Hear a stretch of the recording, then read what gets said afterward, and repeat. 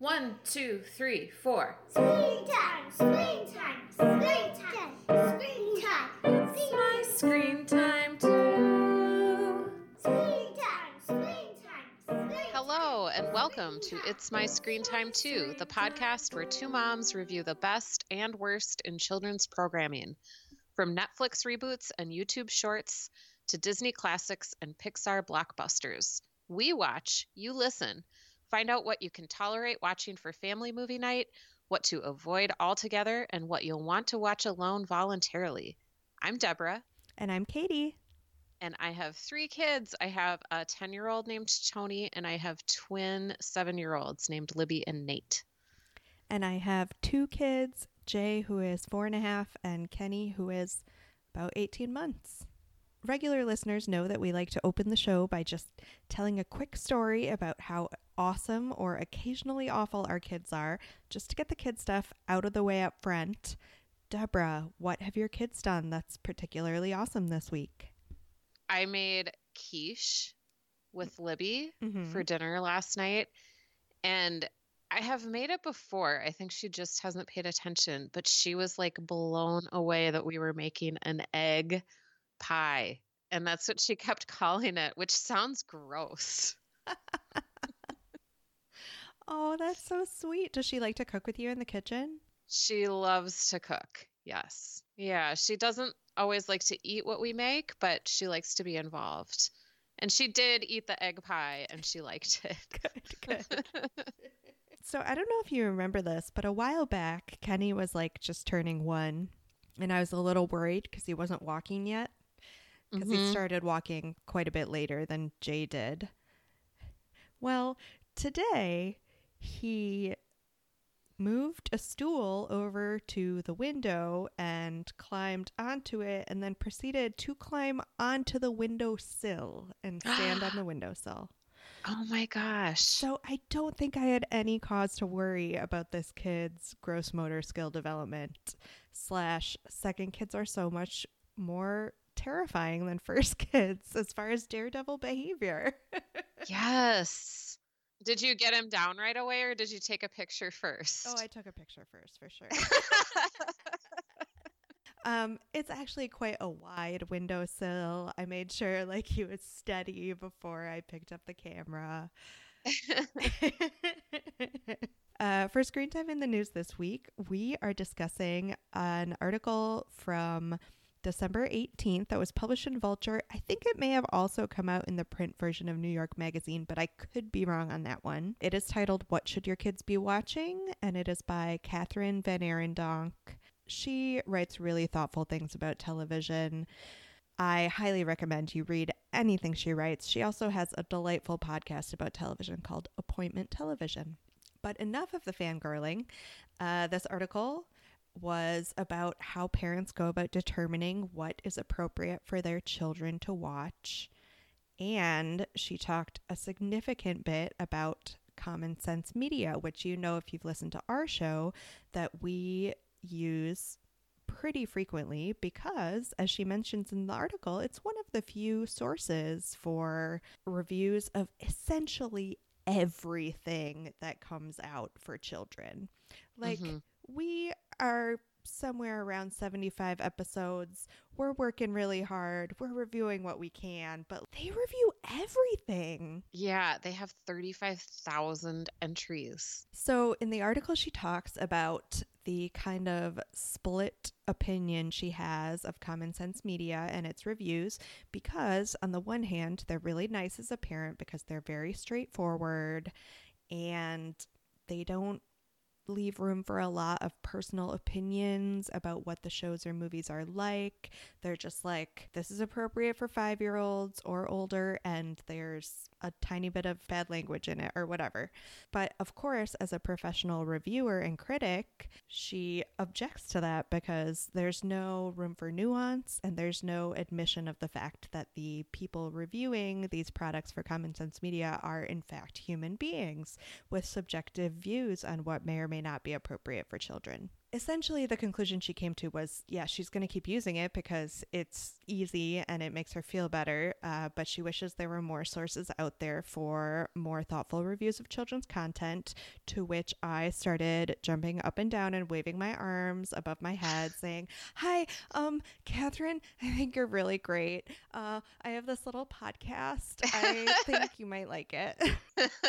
Totally. What did you think of the article? It was really interesting. I did not know very much about Common Sense Media at all. It's founded by Jim Steyer, who's the brother of Tom Steyer, who's running for the Democratic nomination for president. Who knew? He wanted to influence children's programming, and that's why he started it. I didn't know they employed so many people. They have like 130 full-time people working plus freelancers. They have offices all over the world.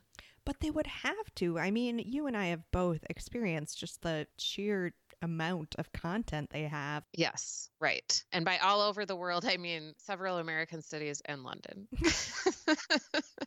I really agreed with her. Like, I feel conflicted about Common Sense Media also because on the one hand, their summaries of shows are so dry. Mm-hmm. It's not fun to read in the way that like arts and leisure section of the newspaper is fun to read about shows.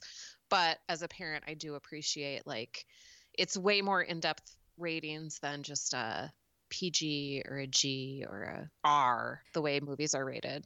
And I think we learned that pretty early on, that looking for other critics' opinions of the shows that we're reviewing, often Common Sense Media is the only source.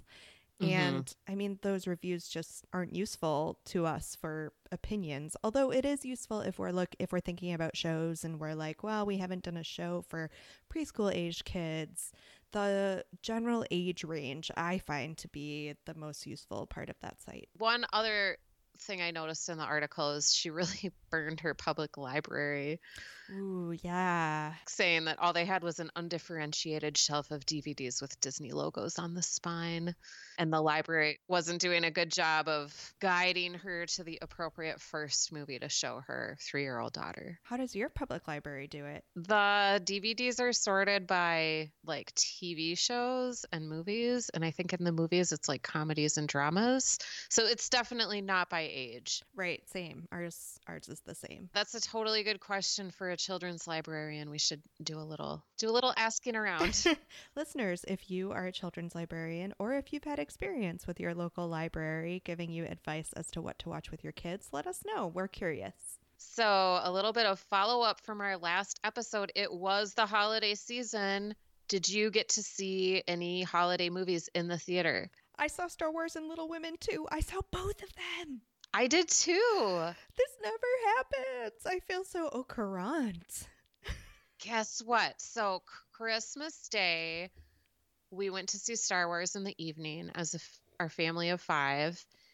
And then the next day, I went to see, like, a cheap movie theater had tickets to the Addams Family for like $2.50. So I went with Libby and Nate and my sister-in-law and her daughter. And then that evening, I went to see Little Women. So I saw 3 movies in the theater within 24 hours. Wow. I was really living my best life. Yeah, that sounds awesome. So what did you think of Star Wars? I think I am interested in Star Wars more than I am a fan of Star Wars. Mm-hmm. So I thought it was fine, as good as any Star Wars franchise installment is, but I'm far more interested in like the behind the scenes back and forth about like how the director of the second movie is hated by some, and so they had to bring the first guy back, and maybe he did good by the franchise but maybe he just erased what the other guy did, and I want to read that behind the scenes book more so. Okay. What did you- I'm not a super fan, but everybody else in my family is. So I had some clarifying questions when it was done. My kids thought I was stupid. Oh, they used the S word on you. They didn't call me that. They were nice about it, but I could tell I was asking like pretty basic questions. Oh, man. But I really loved Little Women. What did you think of that? It was so good. And it was hard because I have a special place in my heart for both the book, which I read a ton of times growing up, and also the 1994 movie version. Yes, with Winona Ryder. So when I first heard that this was coming out, it just seemed like the vanity project of a hipster director. And now I just will eat all the humble pie because it was beautiful. It changed the story in ways that made it better. I loved everything about it. How about you? Yeah, I really, really enjoyed it. I thought it was perfect. At what age do you think you'll introduce Libby to Little Women? I'm not sure. Like, is that like later elementary school? Do you think? I guess I don't really remember. I mean, I know by the time the 94 movie came out, I had definitely already read the book. And I was like 11 or 12. Yeah, maybe more middle schoolish. I don't know. But regardless, it was great. I wholeheartedly recommend it to all grown-ups. I have no clue how old a kid should be to see it. Yeah, it is sad. So I just started weeping like 15 minutes into the movie and did not stop until it was over. Oh. I saw it with two girlfriends and they were quite worried about me. Oh. So, today's topic, The Bravest Knight, is what we're talking about. It is a Hulu show. It premiered in 2019. There are 13 episodes out right now. It's about a 10-year-old named Nia who is learning how to be a knight from her adoptive dads. Cedric is a knight himself, and her other dad is Prince Andrew. And the show features flashbacks to Cedric's childhood when he was a pumpkin farmer trying to become a knight. It's based on the 2014 book called The Bravest Knight Who Ever Lived by Daniel Errico, illustrated by Shiloh Penfield. It's made by Hulu, and it has a really star-studded voice cast. T.R. Knight is Cedric. He played George on Grey's Anatomy back in the day. And then Wilson Cruz plays Prince Andrew. He was Ricky from My So-Called Life from way, way back in the day. I know, such a nostalgic cast. Yeah, I loved it. Anyway, why did we pick it? We read last year in a Screen Time in the News segment, What Do We Tell the Kids? Children's TV Struggles with LGBTQ Characters. And this show looked really good because we love representation in kids' shows. And Katie is a self-described Ren Fair fan. And how could we not watch it? It's got knights and dragons and all that fun Middle Ages stuff. I mean, have we done Knights and Dragons since we covered Night Squad a million years ago? That's the only one I can think of. Oh my gosh, about time, clearly. So we started with episode 1, Cedric and the Troll. We also watched episodes 7 and 13, Cedric and the Wizard, and Grunt in the Bridge. So we'll go through the episodes one by one and then move on to our more general thoughts. Katie, take us away. Okay, so in Cedric and the Troll, we're introduced to Nia and her dad, Cedric, who explains to Nia that, well, he's in the process of training his daughter, Nia, to become a knight. They call knights in training not yet knights. And he is explaining to Nia that she can't always trust everything she sees in her training. And by way of illustrating, he tells a story about his own training. So we flash back to little Cedric, who comes across a tree in the middle of the road, and there's a troll living behind the tree who tries to get him to pay a toll to cross the tree, which is obviously absurd. You can just walk around a tree in the road. Mm-hmm. So little Cedric meets the troll living by the tree. His name is Grunt, and he learns that Grunt's bridge has been stolen by another bigger troll. So Cedric decides that his big quest is going to be to get Grunt's bridge back for him, and this is going to help Cedric become a real knight. So on their way to find Grunt's bridge, they come across a tower, a classic sort of Rapunzel setup.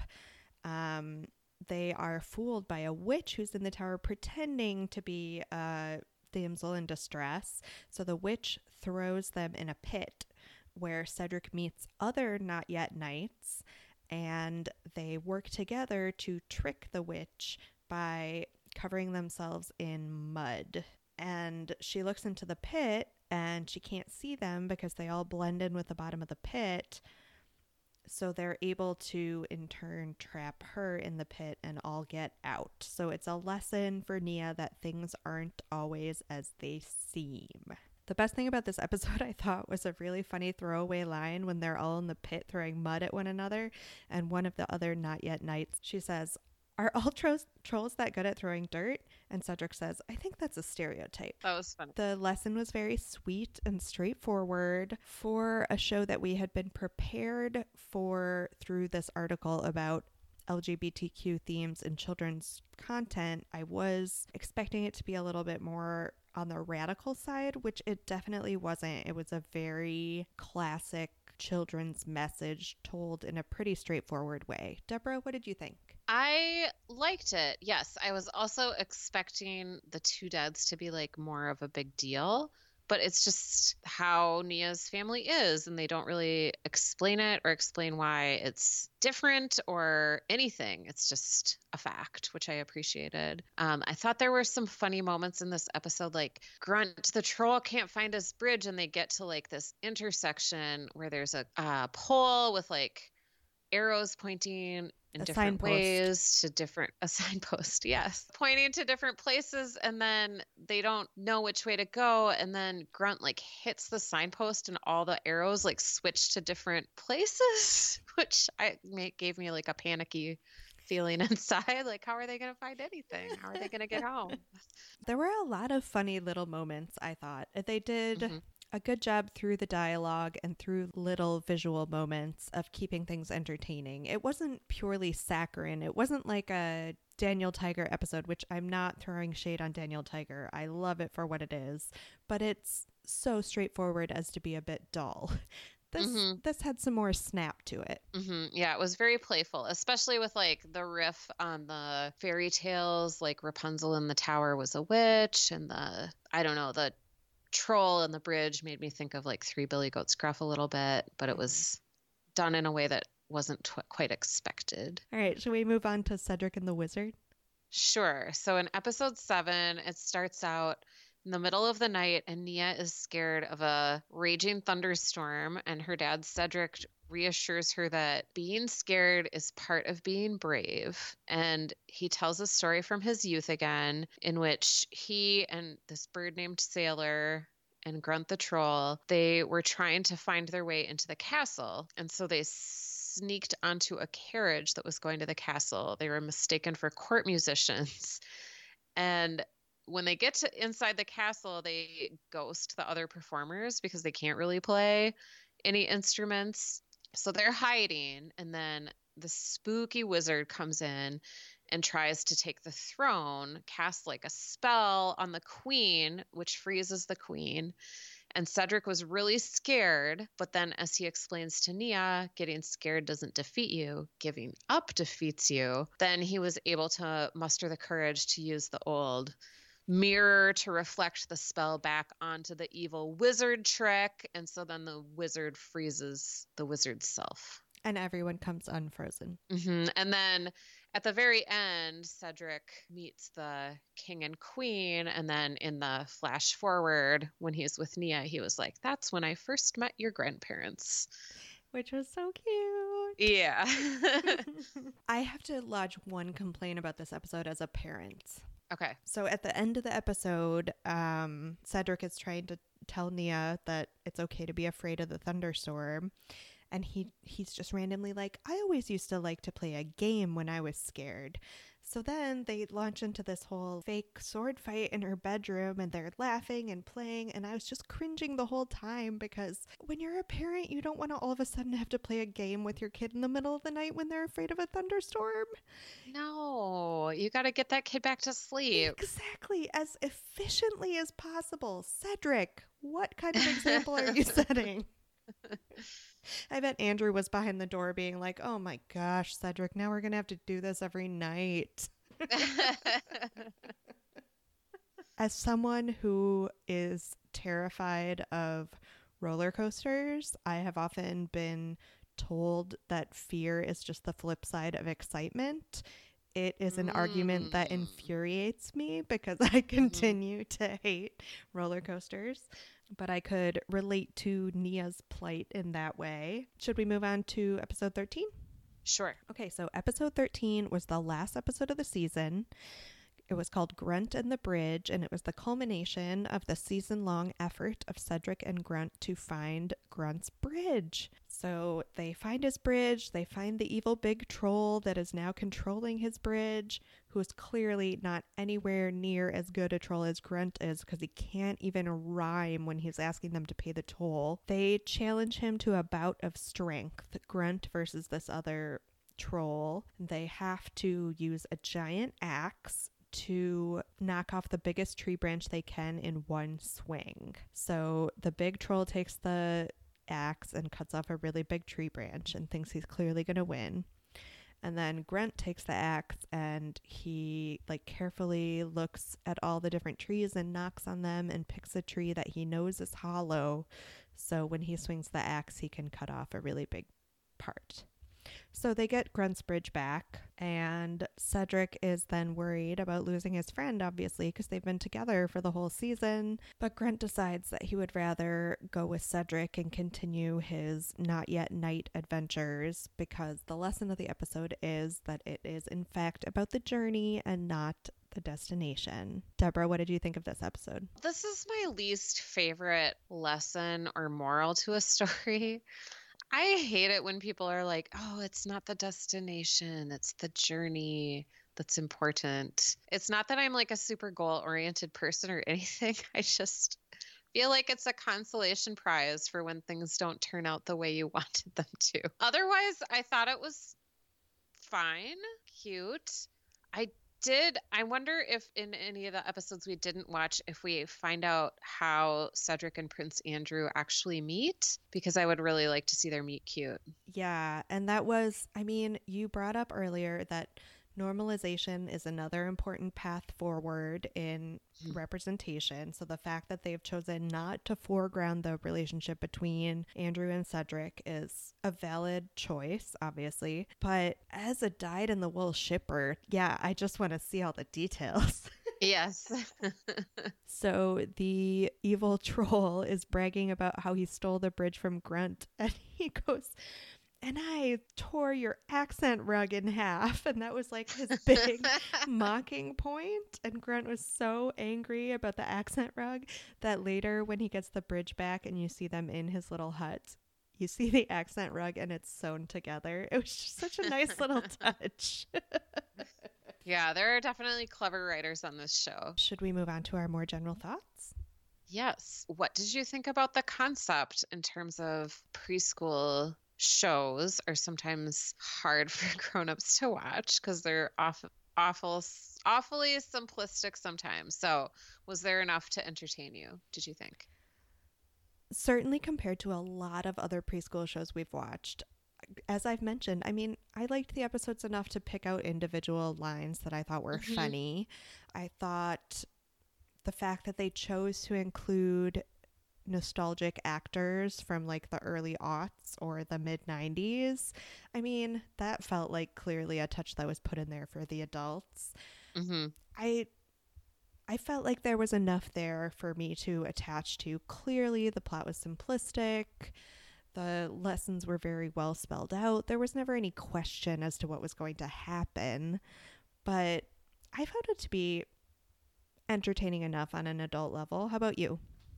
Yeah, I thought that the characters were not as just one-dimensional as sometimes they are in preschool shows. I thought they were likable and interesting, and I wanted to find out what was going to happen to them. And I also liked the way it was framed with starting with Nia and Cedric usually at the beginning of the show and then the flashback to Cedric's youth. That worked well for me.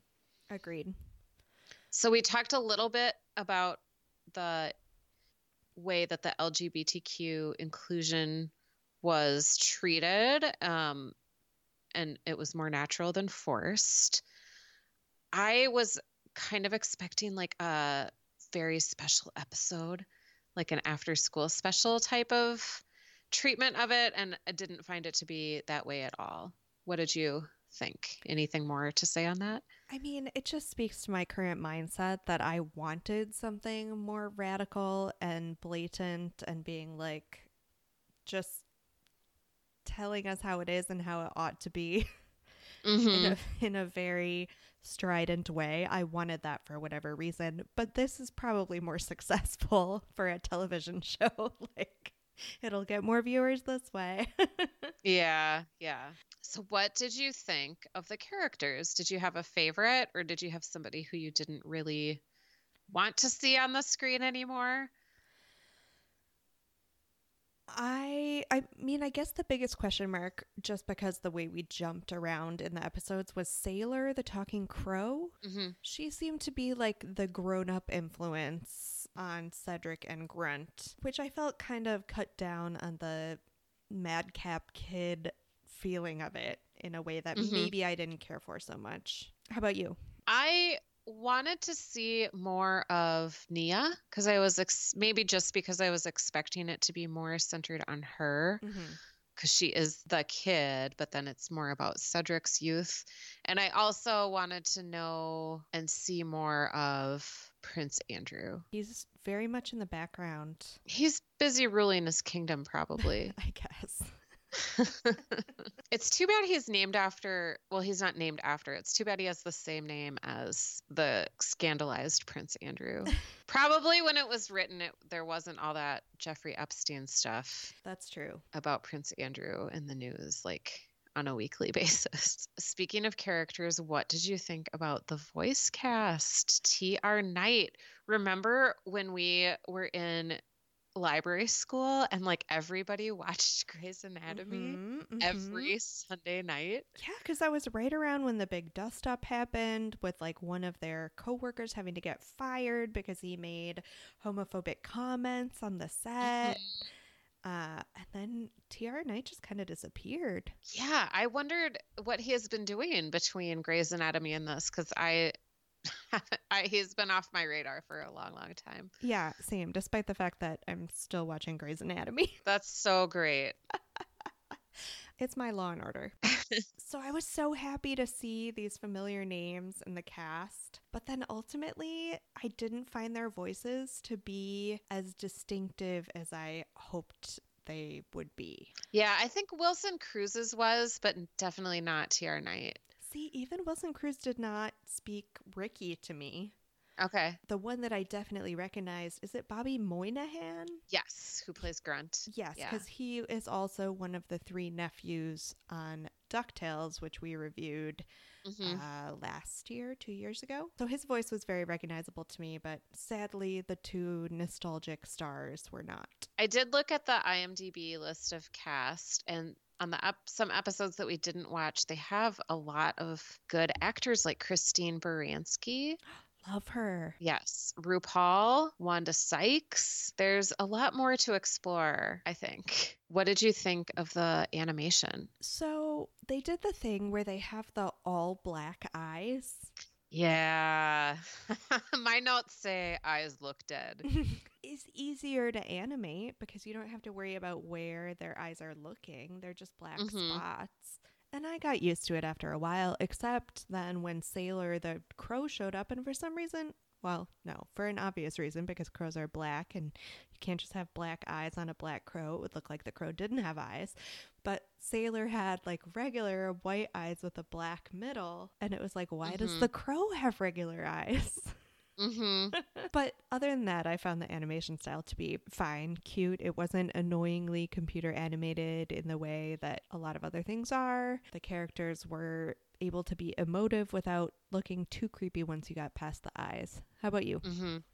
Same notes as you. It reminded me of Scooby-Doo, like the old Scooby-Doo. And I wonder if that's because the eyes are black on those characters. Are they? I would have to look it up. I know. I'm thinking, like, I think Shaggy, definitely. I'm totally looking it up as we're talking. But I thought that the scenery animation was really good. And like like you said, not so blatantly CGI that sometimes I'll just write off a show because I don't like how it's computer generated.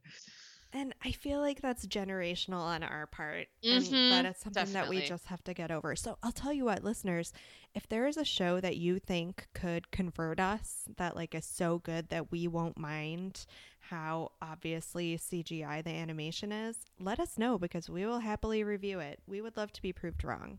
So what are you finding on Google Images for Scooby-Doo? Shaggy and Fred, and now I'm going to forget which girl is which. Velma is the one with the glasses, right? Mm-hmm. It appears that they just have black eyes, but Daphne has real eyes, as does Scooby. That's so weird. Yes. Why wouldn't they all be the same? I don't know anything about animation, clearly. Okay, yeah, so Cedric in some ways kind of reminded me of Shaggy. That makes sense. Moving on to what adult movie or show were you able to compare The Bravest Knight to? Oh, actually, before we move on, I wanted to ask you what you thought of the music. I thought it was fine. I really liked the theme song. And then at the end in the credits, there's like, it sounds very Rufus Wainwright. It's like a very maudlin, like emo song that I really like. Like, I would just listen to that. I even outside wrote the of the lyrics show. down. Bravest thing I'll ever do is being true. But it's good in a like a just cheesy cry in a dark room kind of way. Yeah, it was sweet. I was just curious about your thoughts on that. Okay, adult movie or TV show. I immediately thought of How I Met Your Mother because of the framing device.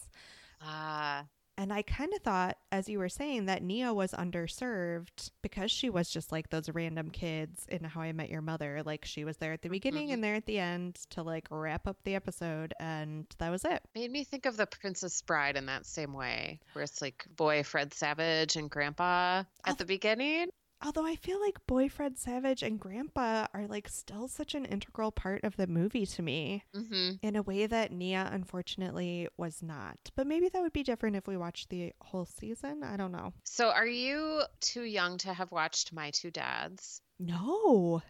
Do you remember that show? Yeah. It also made me think of that show. And like, it's just a vague memory, but were those guys maybe gay or not? Definitely not at all.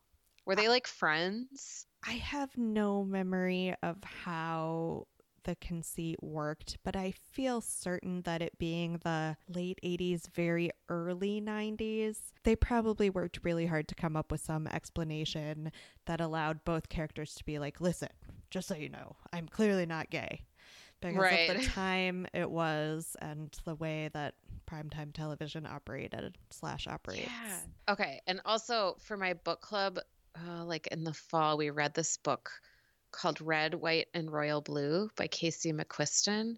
Did I tell you about that? It's really, really a fun read. It's like a pink cover, lighthearted romance book about the first son, like the son of the president of the United States, who meets like the Prince Harry equivalent. And then they have like this secret romance that goes public. It's a really fun read. That made me think of like just wanting more as an adult of the Cedric Prince Andrew backstory. Definitely. So were you able to cast the gritty HBO reboot? I only cast one character, but I think the person I cast could carry the show no matter who played every other role. Okay. I just want Grunt, played by Ian McShane. I don't know who that is. I'm sorry. I was looking for this big, that's the best thing I ever. know. I'm sorry. Did you ever watch Deadwood? Oh, No. like a couple episodes here Okay. and there. Have you watched the new-ish show American Gods? No.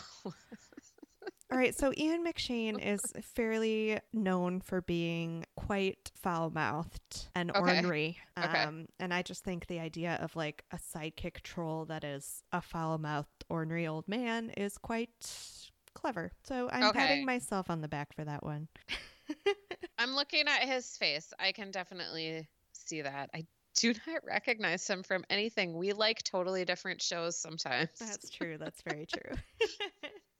Okay, so I wanted like the female mirror image of this show. So I want in the gritty HBO reboot, I want Anne Hathaway and Kerry Washington to play two royal moms who tell nostalgic stories about their youths to their preteen daughter who's learning how to become a modern royal. I like it. I think Anne Hathaway is unfairly maligned, and I would like to see her in something good. I just thought of her because of the Princess Diaries. I love that movie. Yeah, totally. It's super problematic, but I can't help from loving it. I can't help but love it. Yeah. So, was it better when we were kids? I was trying to think of like other sort of knights and dragons shows, and for the life of me, I feel like our Saturday morning cartoons were way too dominated by like Mr. T and other actual people who somehow had animated series based on them. Mm-hmm. So I couldn't think of a good fantasy equivalent. Could you? I mean, I kind of thought of the Never-Ending Story. Oh yeah. And I mean, again, The Princess Bride, but those are movies, not shows, and not really for preschoolers. So I'm gonna have to say no, it was not better when we were kids. I thought this show was pretty good. Although, for the record, in my humble opinion, the original Neverending Story and The Princess Bride are unassailable as properties, and they are great. And no matter how many shows we review, I will never say that anything is better than them. Okay. Would you ever watch this alone voluntarily? No, but it was so sweet and gentle, and the lessons were so well phrased Mm-hmm. that I mean, I would happily watch it with either of my kids. So the Mhm. fact that I wouldn't watch it alone voluntarily doesn't speak to the fact that I didn't like it. You know, the ones that I want to watch voluntarily after the fact are the ones with serialized plots, and you just don't get that with preschool shows. Mm-hmm. Right. Yeah, I am not going to watch this alone voluntarily because I have not watched Hulu in a really long time, and we're paying for it, which Jeremy reminds me like monthly. And I realize there's so many things I want to watch on Hulu. I haven't even watched The Handmaid's Tale yet or the Wu-Tang origin story. You were so excited about that one. I know. So I've got a lot of Hulu catching up to do. And I mean, I'm not going to watch this alone. So 10 seconds on whether this is good for our kids. I think it's totally fine unless you want your kids thinking you should play like sword fight games with them in the middle of a thunderstorm in the night. I would skip that episode.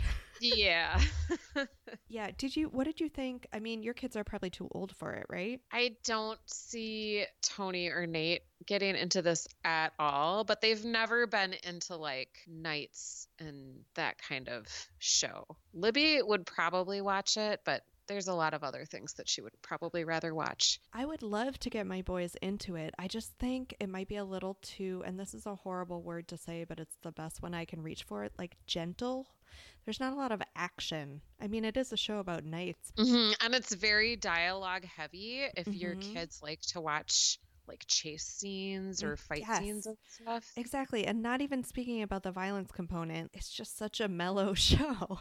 Mm-hmm. So if you have kids that need a little bit more stimulation, it might not go off so well. Mm-hmm. Ratings? I was really charmed. We gave Get Out of My Room 4 stars.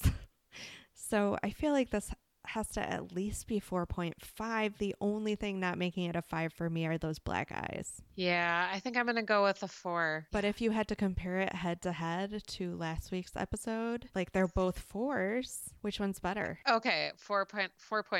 No, you... Yes, I knew I'd make you see things my way. JBJ just had so much personality. You had a crush on JBJ, that's what you're saying? A little bit, I think so. Well, on that note, thanks for listening to this episode of It's My Screen Time Too. Please rate and review us on Apple Podcasts or wherever you get your podcasts. Check out our website at myscreentime2.com. You can still find us on Facebook to continue the conversation at facebook.com/myscreentime2. You can tweet us with show or movie suggestions, article recommendations, or general comments at myscreentime2. You can email us at myscreentime2@gmail.com. Our theme music was composed and performed by Deborah and her adorable children, and our podcast is produced by me, Katie. Tune in next time for more real talk about the movies and TV beloved by kids and tolerated by parents. Bye. Screen time. Bye. Screen